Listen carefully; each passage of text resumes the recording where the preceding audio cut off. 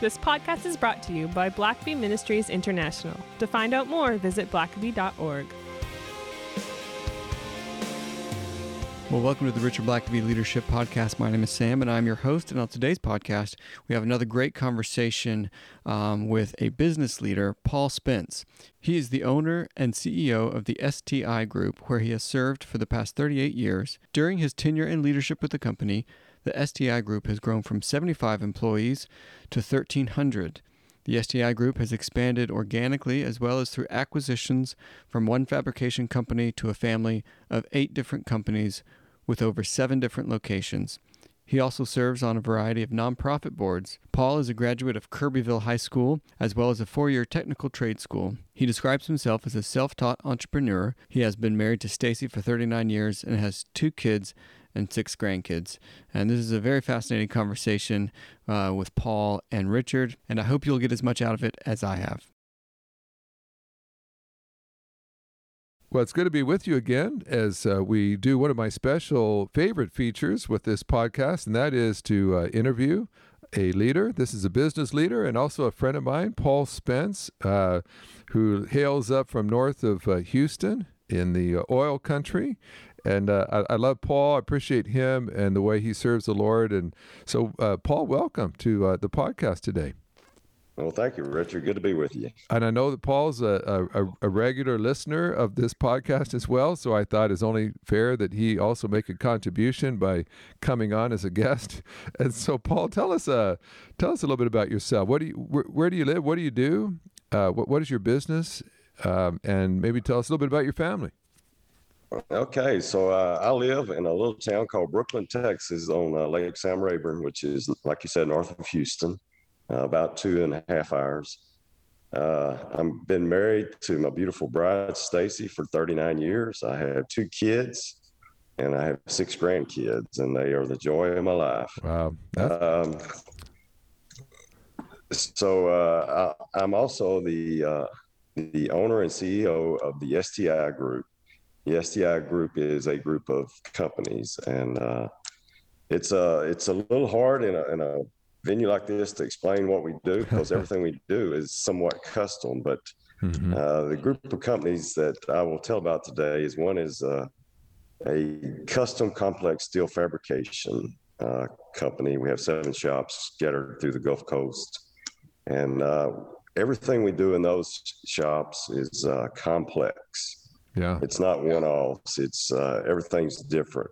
Probably the most repetitive thing that I ever did was I built 400 land-based drilling rigs at a cadence of 1 per week.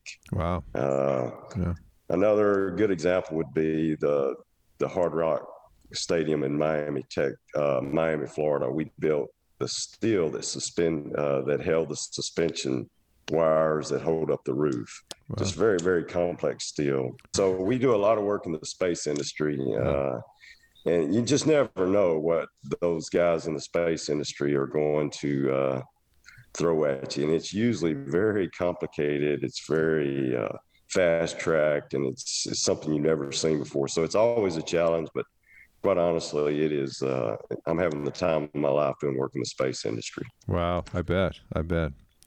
And then the second company, it would be our custom pipe spool manufacturing. We just build pipe spools for all the industrial complexes, whether it be oil refineries, chemical plants, many different types of venues that we do for that.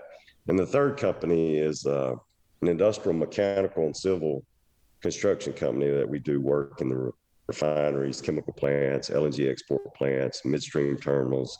You never know where we're going to be doing a job at. So God has really blessed me with just a really fun job that's new every day. Wow. Most people, they've got their hands full just running one company, Paul. Well, thank God knows I like a challenge. Well, that's partly why I appreciate Paul.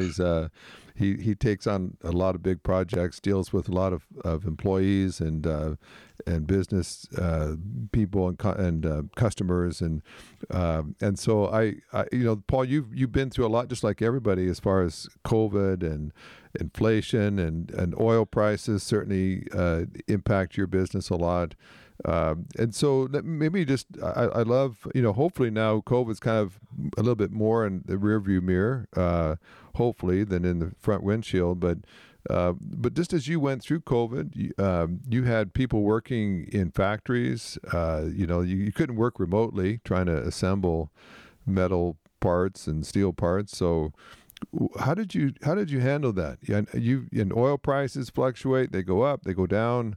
How have you led through that? What have you learned about just leading people in general, especially with the recent challenges you've had over the last couple of years? Well, the verse comes to my mind is the just shall walk by faith. It was truly a walk of faith because you didn't know what was coming. It was like you had blindfolds on, and thankfully we were able to continue working because we were, necessary to a lot of projects that were going in the oil refineries and the chemical plants. But what I learned more than anything is the people were just, they seemed to be just gripped with fear. And they needed a calm assurance. They needed somebody just to speak life into them and just to encourage them that we're going to get past this, we're going to get through this. Because I can tell you time after time, people just were fearful they were going to lose their jobs and they didn't know what was going to come. So more than anything, they needed that stable, steady, calm, assured leader that says, guys, we've been through much worse than this. We're going to get there. And so I as much as I could, I try to just speak life to my employees and encourage them and just to reassure them that everything's going to be all right. All things work together for good for those who love God and are called according to his promises. And he's been faithful to us. He'll be faithful to us. So what I learned through that, I had to keep reminding myself of that. But how little did I recognize how much the people that I lead needed to hear that. Yeah. Well, and that was my next question is, well, how did you stay calm through all that? You got to make payroll, you got bills to pay, you got factories trying to keep going and trying to keep supplies with all the supply chain issues. How do you stay calm day in and day out when everybody's looking to you for all the answers and assurances? Well, being transparent, there were days that I had to, the offices were working from home, so it was a new lifestyle for me. So I never spent this much time at home and working from home. So there were many days I had to just go out and take a long walk and talk to God and come back. And I'd go out walking and encourage myself in the Lord like David did and just come back and I'd have a renewed zeal that, okay, we're going to be okay. But leading up to that, it was amazing how God had provided for our company. And just, we had started just trying to put away dry powder and just didn't know why, but we just felt like we needed to be very conservative in the years leading up to that. And just God provided in the most amazing ways. And just God knows the end from the beginning to the end. And he prepared us for that. And so as I look back at what God took us through, there was just an overwhelming sense of peace that God gave me. Paul, I've taken you through so many things. I got you. And I just had to trust God. I know that sounds like a simple answer to a complex question, but that's what happened. Wow. And that kind of, well, I was going to say, I've been to your home and looking out on Lake Rayburn. That's, I think I'd find some comfort just looking out and seeing God's beauty. There's worse views from a home office than the one you have at your house. I know, but as a Christian and a Christian business person, we address this a lot because we have a lot of business leaders that listen to this podcast. We have a lot of pastors that do. But you aren't a pastor, but you are a spiritual leader. And God's assigned you to be a spiritual leader in a pretty tough workplace. I've been in that area. You're working with a lot of oil guys working with big steel projects. And I mean, this could be a kind of a tough crowd that you work with. and yet that's really your congregation. I mean, that's your flock that you're leading as a spiritual leader as well. A lot of these guys have come from pretty tough backgrounds. And so how do you envision that? God's entrusted a lot to you, a lot of people, a lot of lives, and they represent a lot of families. What are some things you've done just as a spiritual leader to try to, you talked about encouraging them and being a calming influence, but How are you approaching your role as a spiritual leader in a pretty tough industry? Well, it is a tough industry, and they're hard shell guys, but underneath those hard shells, they're just like everybody else. One thing I've learned is leading these type of guys. It doesn't matter who you're trying to lead. Most people want to know that they can trust you, and in order for them to trust you got to be transparent. And you got to be real. You got to be careful that you. When you make commitments, whether big or small, you better fulfill them because they're watching you. They're watching you close, and they'll hold your feet to the fire. So, they want to know that they can trust you. They want to know that this guy is real. And sometimes that means I'll give you an example. About 3 months ago, we had a near miss. A near miss in one of our factories means that we had a close call with a safety incident where somebody almost got hurt. Thankfully, nobody did, but it was a near miss. So I went out and I investigated it, and I take safety incidents very seriously. And so I went out and I investigated. I came back the next day, and they hadn't fixed what they were supposed to fix. And quite honestly, I lost my cool. And it just it got all over me, and I took 4 supervisors, and I dressed them down pretty good, and I went home that night, and the Spirit of God just really convicted my heart, and I said, you know what, look, I crossed the line. So I went back to them the next day, and I said, look, guys, I'm not happy with the safety incidents, but I want to apologize to you guys. I crossed the line, and I shouldn't have lost my cool like it is, and I sincerely asked your apology. And you know what? Those guys, they received me with more grace and love than you can imagine. And as hard as, hardcore as some of these guys are, they just want you to be real, and they want to know they can trust you. And the second thing that I've learned about leading them, Richard, is I did an informal survey among my employees one time, and I asked them this simple question: what's the least desirable attribute you want to be in the leader you're following? And almost 100%, every one of them said, we cannot stand a leader that's prideful and arrogant.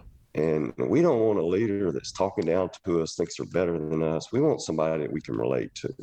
So God has really showed me that no matter how hard these guys may be, they want somebody they can trust, and they want somebody that's humble and that doesn't think they're better than they are and talks down to them. They want somebody to just treat them the way you'd want to be treated. Wow. So, although the oil field has a reputation of hard guys, they're guys like any other industry. Yeah. And I found that just even working with CEOs, I've had people say to me, "Well, boy, those top guys, they're tough, they're smart, they're gifted. How do you are you intimidated by them?" But boy, I found even those guys, I mean, they got to go home to families. They've got kids that, give them challenges. They got marriages they got to work on, and they got their own fears and issues. And you start to realize people are still people. You peel them back, and they've got the same. They bleed the same way. They hurt the same way.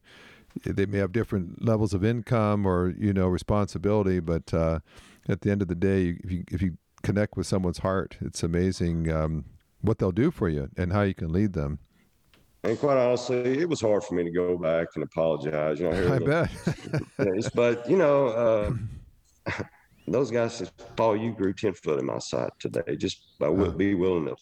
And so sometimes, in order to gain their trust, you have to be transparent and real. And there's good days and bad days. On the bad days, admit, hey, I made a mistake. I didn't do the right thing. They'll respect you a whole lot more for it. Well, you're the top guy in at least 3 different major companies, and so going all the way down there to deal with that firsthand and not sending someone else, that's got to say something, that the owner himself is in there checking up on safety.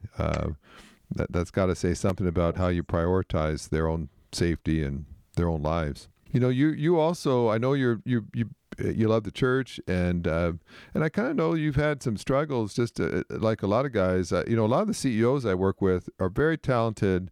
they they can fix problems, they can work with people, they can see the future markets, and they can make adaptations to that, trends for the future and so on. And then they try to find a church that is kind of behaving in a similar way, where the church is looking for the future and what it should be, and it's trying to figure out how to satisfy, if you will, the customers, its people, meet its needs, and to solve problems, not to let things just fester. And sometimes for a guy like you that's used to dealing with that all week long, and then you go to church and you're not seeing that happening with really the most important organization of all, like God's people, the church, people's eternities are at stake here, and oftentimes churches aren't rising to the occasion to be what they ought to be. How do you deal with that? I guess the question I'd have for you is, for the pastors and church leaders listening in on this podcast, what do you need as a business guy? I mean, when you come to church, what are you coming for? For you to leave a church and be a satisfied customer, what do you need? And then on the other side, you're bringing, people always want you to write a check for the church, but you bring a lot more than a checkbook. What else do business people have that the church needs? And I've found a lot of my work in recent days has been trying to just help these two groups get together. I feel they both have lots to offer each other, but sometimes they seem to have a kind of a struggle just connecting properly. So, what do you need as you come, and then what do you have to offer the church besides just a paycheck or like a check to write? Well, before I answer that question, I first want to pre-qualify. The church I'm at now, the pastor is very in touch and tune. He is very much preaching sermons that are very relevant to the issues that not only me as a businessman, but the whole congregation is facing. He's very relevant. But in times past, it hadn't always been the case. Quite honestly, from a businessman's perspective, 5 days a week you go and you beaten up, you're battered, you're bruised, and you just, you're solving problems all day long, and you have a day off on Saturday, you're attending to your family. By Saturday night, you kind of start feeling like a human being again. And then you go to church on Sunday morning, and it just seemed like the sermons were all about just, serving in the Sunday school department, or just, how can you assist the church? And you're thinking, hey, I'm still trying to heal up from last week's bruises and battering, and I got problems that I'm going, would you please just feed me with something that will help me with, the life that I live? And it just felt like there was no relevance to what we were going through. And you left feeling hungry. You left feeling unfulfilled. You felt like, God, I really needed to hear from you on these situations. And it just wasn't relevant to the world that I lived in. It seemed like there was just a strong disconnect with preachers really understanding what their congregations were facing 5 to 6 days a week. And it was very frustrating to me. So what I did is I decided, I can complain about it all day long.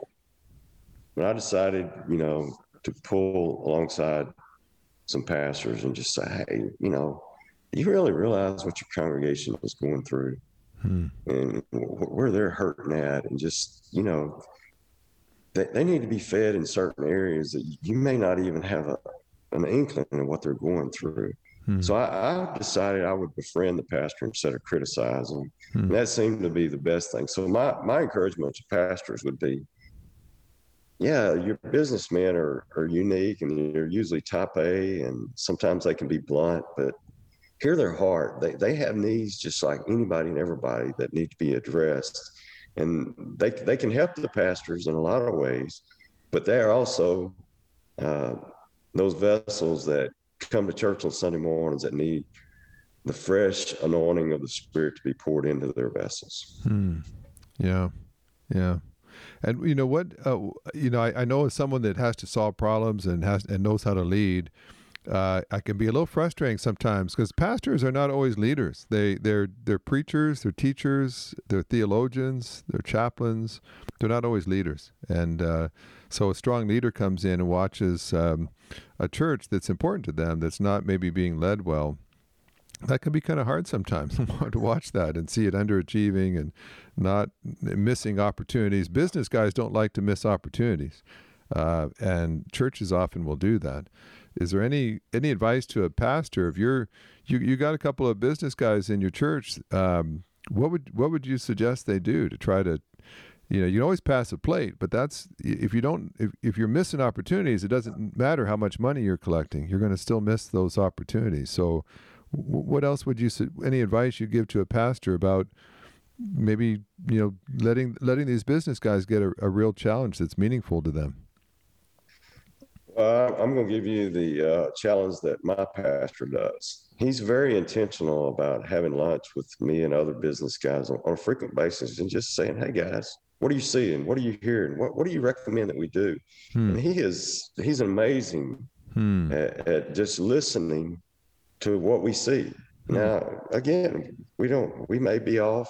We may not see the whole picture the way he sees it, but he's very intentional about seeking us out, spending time with us, asking us questions, and letting us just speak our mind with no recourse of what we might say. He's an amazing pastor that just intentionally seeks us out and seeks our advice on what we see the church is doing and which way we think the church should go. So to me, that's the best avenue that I could recommend to pastors that may be listening. Wow. Paul, if I know you spent time working with younger leaders starting out, and if you were to give some advice to some guys, maybe they're starting out in their career, maybe they're in the business world trying to just build their career, maybe find some success and a place they can really thrive. What's the advice you give a young guy when you pull them aside, you have coffee with them or something, and they're asking you for just advice? Maybe they're a young parent just getting their family started as well. How do you, what wisdom do you pass on to folks like that? Well, there's two primary pieces of advice that I always try to give, and it all comes from the experiences that I went through. So I gave my life to Christ in August of 1981, and thankfully, the man that led me to Christ not only led me to Christ, he decided he would start mentoring me and just teaching me the rudiments of scriptures, and he challenged me to start getting up 30 minutes every day and seeking God's face and getting to God's word, start hiding God's word in your heart. But he also challenged me to start praying about and seeking a specific verse of scripture. And the way he put it to me then was, let that become your life verse. And within 30 days of me coming to know Christ, it was undeniable that God led me to Matthew 6:33, seek ye first the kingdom of God and his righteousness. All these things will be added unto you. And I started applying that verse to everything I did, whether it was my marriage, my finances, our businesses, everything. I said, you know what? This mentor taught me to seek God first. And as I grew in the Lord, I recognized that challenge changed my life. So the first piece of advice I would give any young entrepreneur, somebody wanting to start a business, is always seek God first.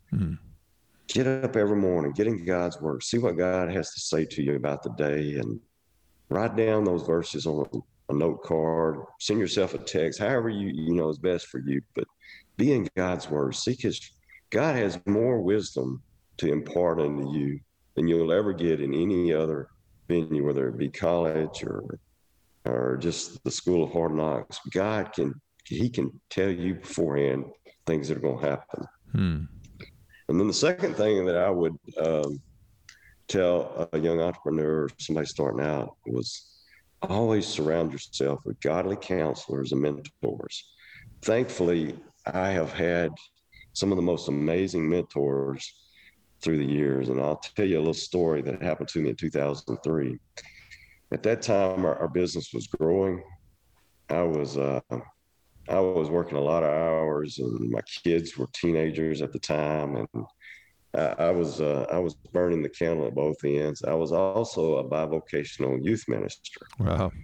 And so it was just the best of times, the worst of times. I mean, I was just really, really doing the best I could to keep it between the ditches. And about that time, God started really impressing upon my heart. I knew He was calling me to something, but I couldn't figure out what it was.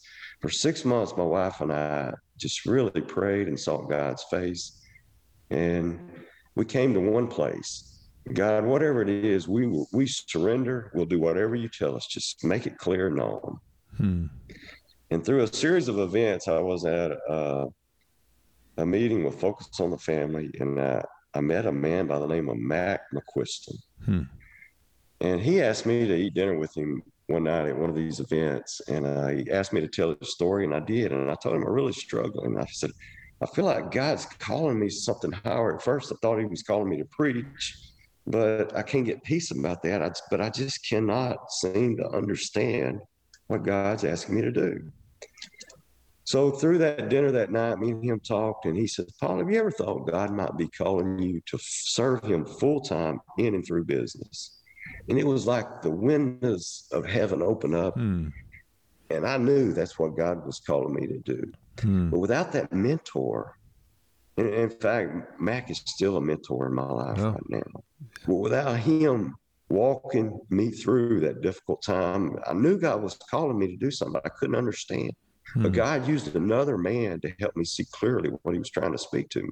So my advice is always seek God first. And number two, surround yourself with godly counselors and mentors. They can help you get through some of the most difficult days of your life. Well, that's a great word, and I appreciate Mac too. He's a great man, and I love him and his heart. Paul, maybe one last thing. I've shared this a lot. I've led a lot of different kind of organizations and faced a lot of different challenges. But I always say the biggest challenges I've ever had have been in my own home, not in my workplace. And God's blessed you. You've got a wonderful son, a wonderful daughter. But any counsel in terms of leadership in your home that you give people, because it's, we've often said if you're going to be successful at work, that means you're probably going to have to work harder and longer than a lot of other guys to get places, and sometimes that means you only have so much time in the day. So you're building a career. Maybe you're not as much time at home or other places. Any advice on just leading in the home? I know you've taken that very seriously and worked hard at that. Well, first of all, I married a very good woman, so that makes it a whole lot easier. She is my prayer warrior. She's my encourager. We've been together for 39 years, and I praise God for the gift that she is to me. But I'll tell you a story that really brought it home to me. It happened in 1997. It was New Year's Day of 1997, and at that time, the business was growing. It was demanding a lot from me. It just, the kids were younger and they needed time from me. At that time, I was a bivocational youth minister. I had too much on my plate. And I'll never forget, she came to me about 10 o'clock on New Year's Day, and she approached me very carefully and very wisely. She said, Paul, I love you, and I'll always love you. She said, my dad had the same job you did, so I understand what you're going through. But she said, but I'm going to speak frank to you. I need a husband, and my kids need a father. And Richard, it was like a knife going through my heart. I knew she was right. But the way she approached me, it was in a manner that I could excel. Yeah. And I spent the rest of that day just seeking God's face. And I ended up in Exodus where Moses' father-in-law came to him and said, Moses, what are you doing? He said, well, I'm judging all the people. And he said, you're going to wear yourself out and wear them out. So that day I reorganized the business to where I had to hire a lot more people. And at first I thought it's going to cost a fortune. We can't afford it. But at the end of that year, well, one other commitment I made to her, I said, from this day, Stacy, I will come home at 4:30, no later than 5, and I will give you my full undivided attention, the attention you deserve as a wife, and the attention my kids need. And I did reorganize the business, similar to the same way that Moses did. You know, he set up counselors over 100 and over 50 and over 10 and so on and so forth. So I used that same model. And the ironic thing is the business doubled that year. I was holding the business back, but wow. It not only the business, God blessed my business, but he blessed my marriage in ways that I couldn't even imagine. And it led to a deepening of my relationship with my kids. So God's ways are just so much higher than our ways. That's for sure.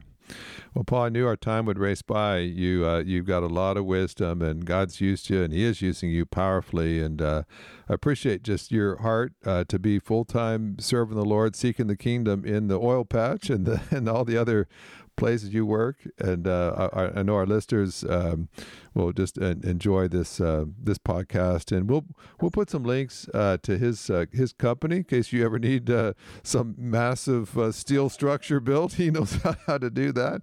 But Paul, thank you very much for just sharing with us again, just being candid and honest with us. And I know a lot of folks will be blessed by hearing your story today. Thank you. Thanks for listening to the podcast. If this is something you enjoyed, it really makes a difference if you leave a review and a 5-star rating on Apple Podcasts or wherever you listen. Don't forget to subscribe and share with your friends. We always love hearing from our listeners, so email us at podcast@blackaby.org.